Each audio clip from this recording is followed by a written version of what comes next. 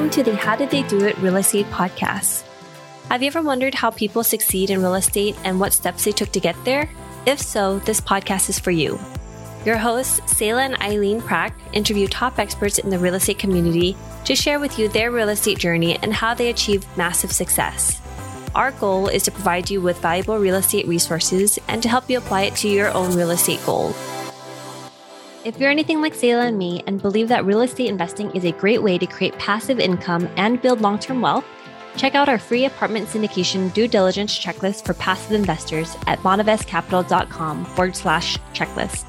Sayla and I created this checklist for ourselves as we evaluated different multifamily syndication opportunities as a passive investor. So we would love to share it with you so you can use it as a resource as well. Download your free copy today at bonavestcapital.com/checklist. Welcome everyone to today's episode of the How Did They Do It Real Estate Podcast. I'm your host, Eileen Prack. And today our guest is Stewart Heath. And a little bit about Stewart, he is the CEO of Harvard Grace Capital and is a passionate entrepreneur and leader with over 35 years of experience transforming organizations into efficient operations with a path to profitability. He has been a real estate investor for more than 20 years and is experienced with commercial and multifamily development, construction, management, and investing. So Stewart, welcome to the show. How are you doing today? I'm doing great. Thank you so much for having me. I'm very honored to be here. Thank you so much, Stewart. I'm so glad that we're here today. And I'm really interested in learning about your path to real estate and how you got to where you are today. So if we'd like to start off by sharing a little bit more about your background and how you got started in real estate. Sure. Yeah. Well, my background, for the most part, be summed up that I'm a CPA. I'm a certified public accountant, which don't tend to be the most entrepreneurial or aggressive investors in the world. I don't necessarily fit that mold. But what got me interested in real estate actually goes back to when I was 11 years old. And my grandfather had passed, my mother's father, and I was just sitting at a kitchen table listening to my parents discuss some property that my mother had inherited along with her brothers and sisters. And it was timberland in central Alabama, where my mother grew up. And my father was talking about the possibilities. And so even at an early age, I was really interested in finances and business and tried to understand, where wealth came from. And my mother was much more emotionally tied up into the property because when she was a little girl, she and her brothers and sisters had actually planted the timber that was on this land after my grandfather had just harvested it. So she recollected being out there many days in the summer, day after day, planting little pine seedlings and she was young and it was hot and it was tiring. And so again, it was emotional to her, and my father, who was also a CPA, was just sort of matter of fact, says, it's worth X number of dollars. So, which is what captured my imagination. And like I said, that was when I was 11. And when a few years later, when I was in college, they actually harvested that timber and replanted again. And so it may be my children that get to harvest that timber here in not too many years. But all of that captured my imagination. It planted the seed and made it where I began to think about, all right, how does this whole property thing work? And what I became convinced of was the longevity of real estate, how it can really grow in value without a whole lot of work or attention, not neglect by any stretch, but how it can do what it's supposed to do without constant daily management. Later on in life, after college and early in my career, I had real estate developers as clients, and then that sort of really triggered my creative juices. And so I really got interested in real estate development. And so that just sort of piled on to the value, the wealth creation of real estate. And then real estate has also been just sort of where I've been able to allow my creative side to come, be expressed as in the development projects that I've done. And so that's how I got started. That's the beginning. And then really in about the year 2000, I began investing in real estate opportunities in earnest, starting with one duplex and then just kept adding on. Awesome. Yeah, just like you said, it all starts with a little seedling. You plant the seeds, and then over time, they're going to grow into these giant plants, and you'll reap the benefits of it. You'll be able to see whatever happens, the fruits of your labor, pretty much. Right.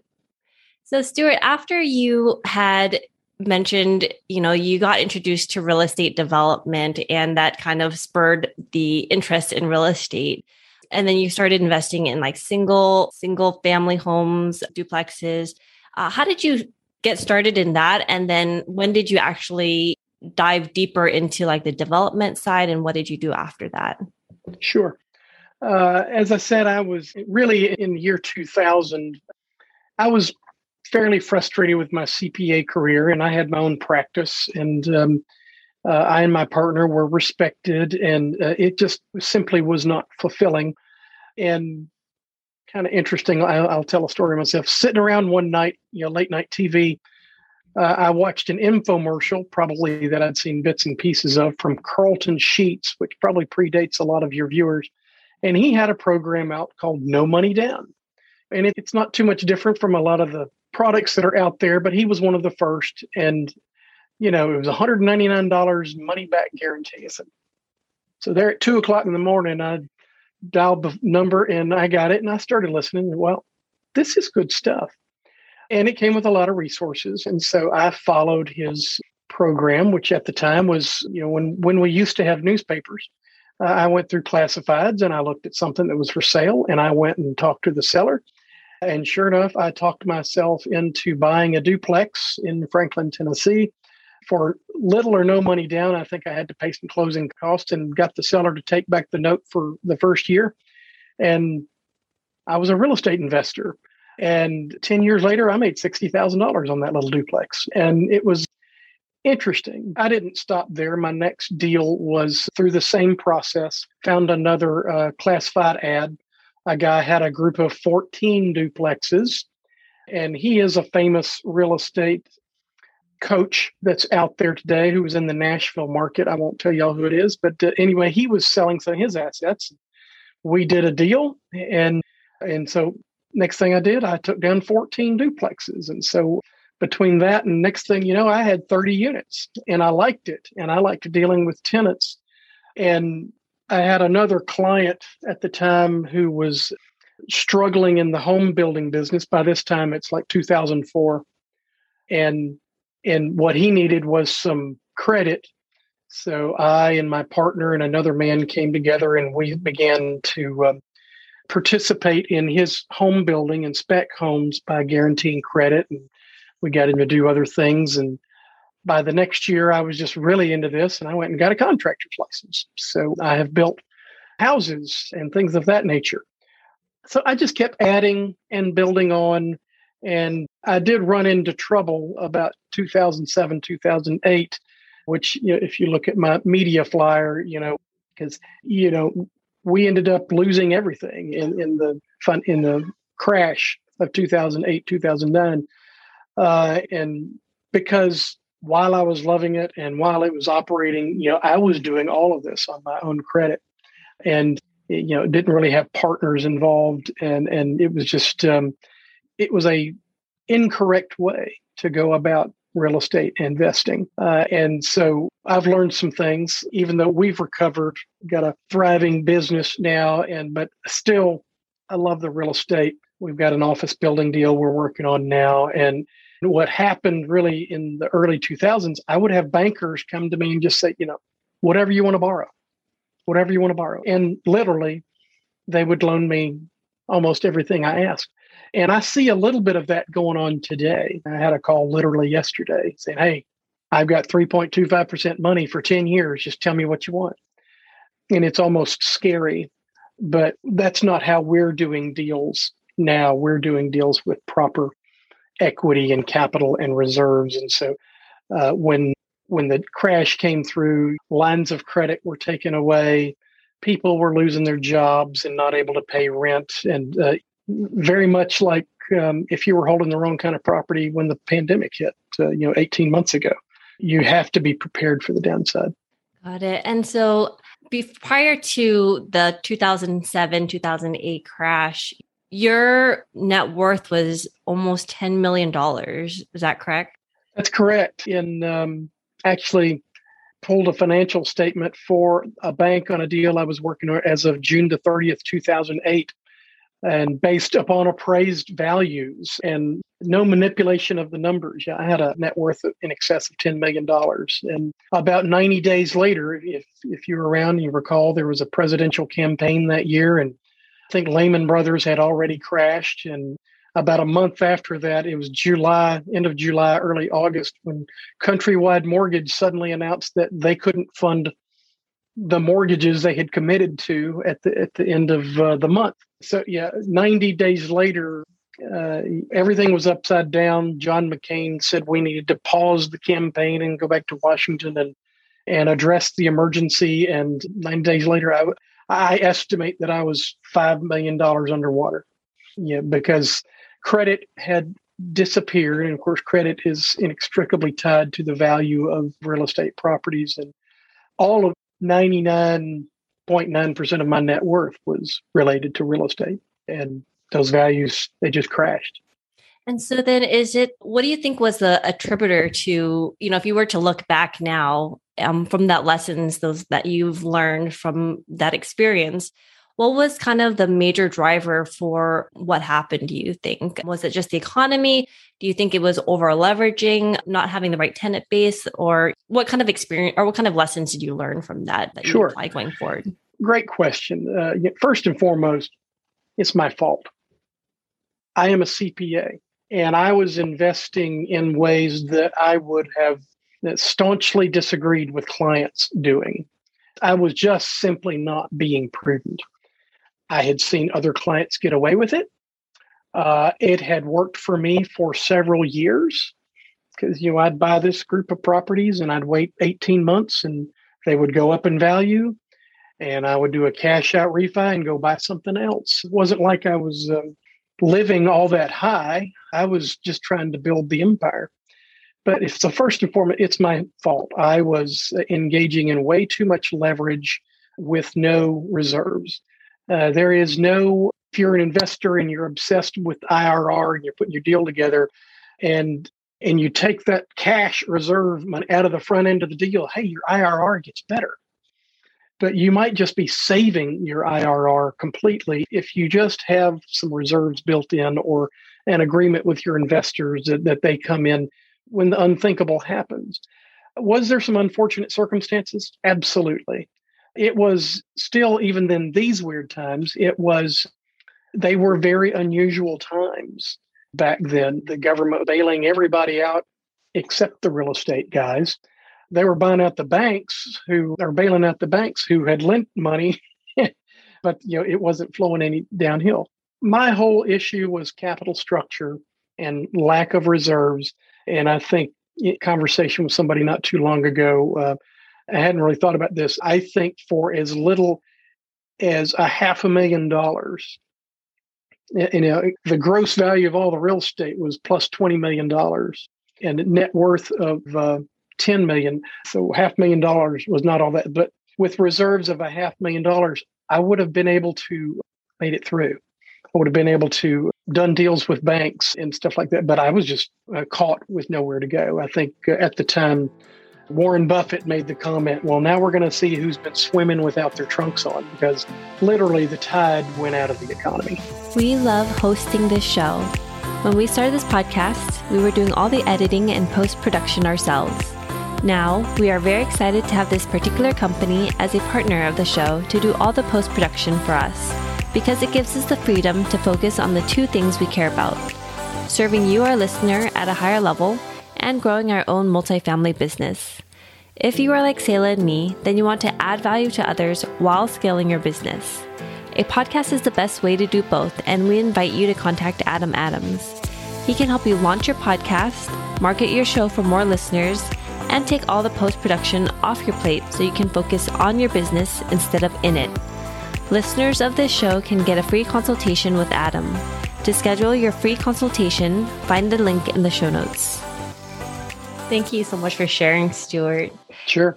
And so through that experience, a lot of people, after going through something like that, they would be, I guess, disheartened by real estate. They wouldn't be as motivated anymore. They would be like, oh, that's too risky. I'm going to pull out. I'm going to try something different.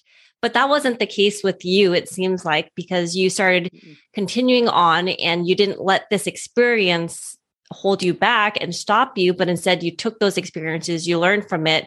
So for you, what kind of motivated you to continue investing in real estate, and why did you still believe in the asset class? A good question. Yeah, my oldest daughter, who had to live through all of this with me, asked me the same thing a couple of years ago. And the problems that I created didn't have anything to do with real estate. Real estate is the oldest asset in the world, literally, and has created more wealth generation after generation than anything that's ever been there before. Tech people love to say that tech's rivaling that. In 500 years, let's have that conversation. So again, I've got an analytical mind. I know it's not the asset that's the problem. It was the capital structure that was my problem. All assets come and go. I mean, just look at the stock market in the month of September. All of them go up and down in value. You go through bad times. So, and that's what investing is. It's forward looking. It's not trading. So I had the same problem on the other side of the financial crisis that I did in 2001 when I first started to begin with. I needed a way to build wealth. And I had my consulting firm, my CPA firm. And honestly, I had no desire really to build a big firm and hire a bunch of people and do that way. That had really never been my plan. So I still had the same problem. And real estate is still the best asset class out there for investing that you can leverage up with debt and get 100% of the gain and pay 3 to 5% for the cost of that capital to get into it. So again, I was the problem. It wasn't the asset that was the problem. And so with a proper capital structure and doing things prudently, real estate's a great asset. So, and nothing's going to change that.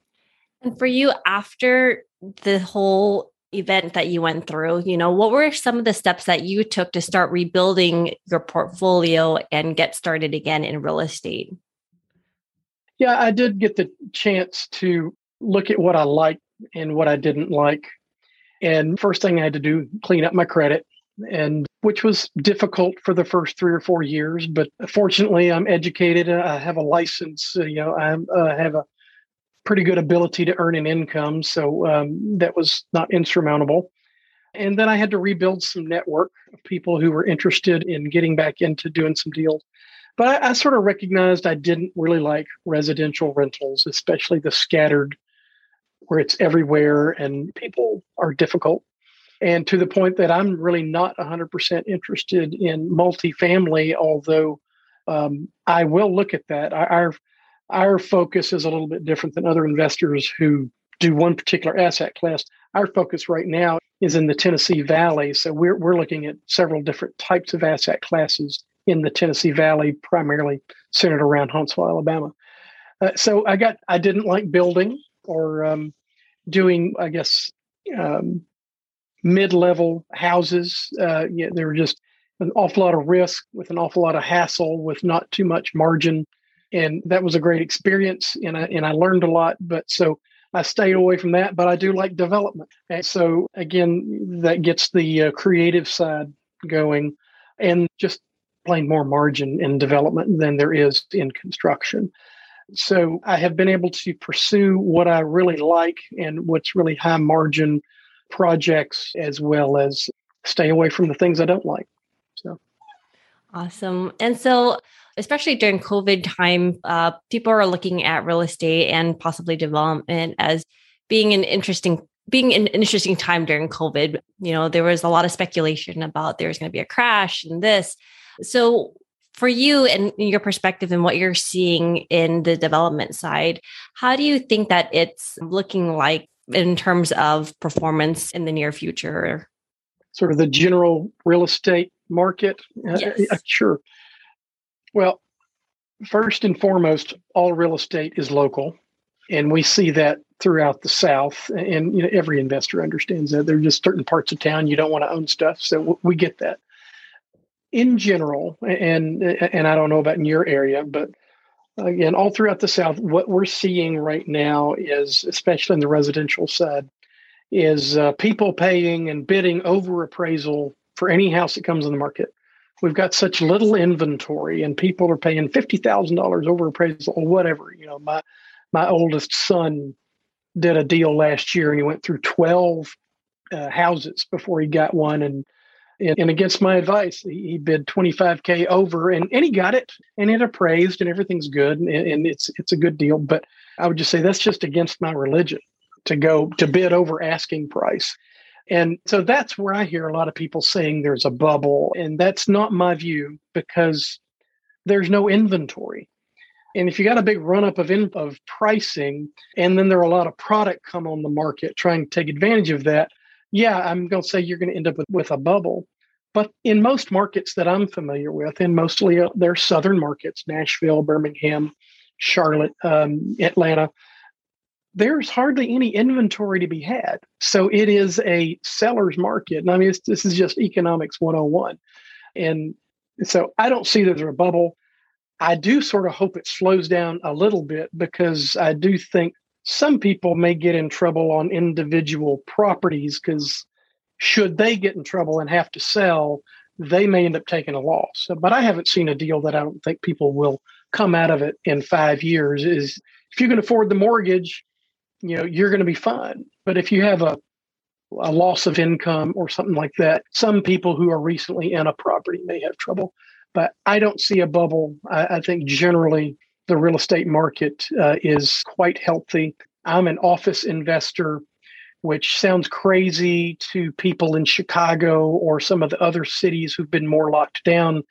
But I'm in the Nashville market and the Huntsville market, and there's hardly anything open or available. I know down in Huntsville, you can practically pre-lease an entire building before it's even out of the ground. So again, all real estate is local. So sorry for a long-winded answer to your question. No problem. And so I'd love to ask you as well, for investing in office spaces, what about this asset class excites you?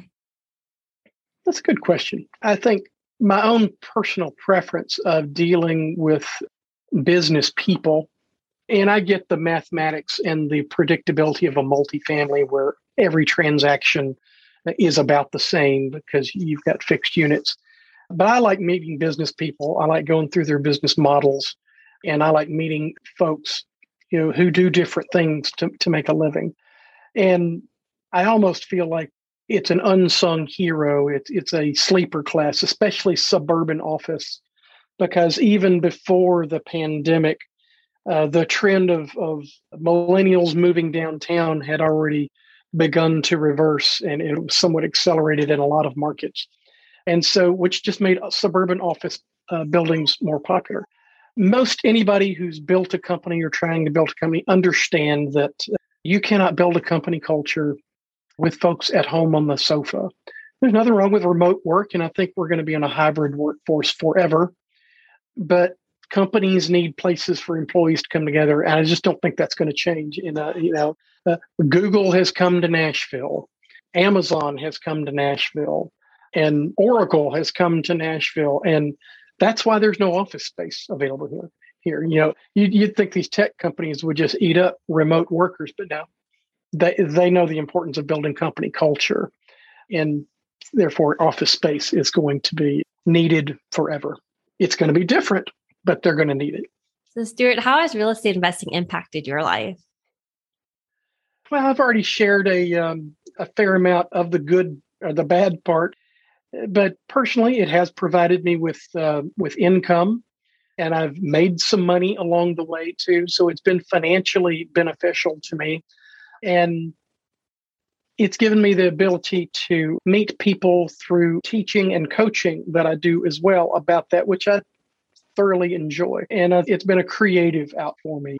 Along the way, I've flipped a few houses, and we sold one last year that was just a tiny little house in the town where I live. And it had literally been picked up for about $50,000. And I just sat and looked at it. I thought about it for a while. And over the course of a few months and about $10,000 later, we sold it for $95,000. And I chalked that up to the creativity. It had hardwood floors that had been covered up with carpet. We pulled that out and had them finished and changed out appliances. You just look at it and apply what somebody else wants and add some good luck and stuff. And every flipper knows this. And that was almost a double in a fairly short period of time. So in a word, real estate's fun. You can make a huge impact financially and on somebody else's life too, but just by paying a little bit of attention. And what is one thing that you know now about real estate that you wish you knew when you first started?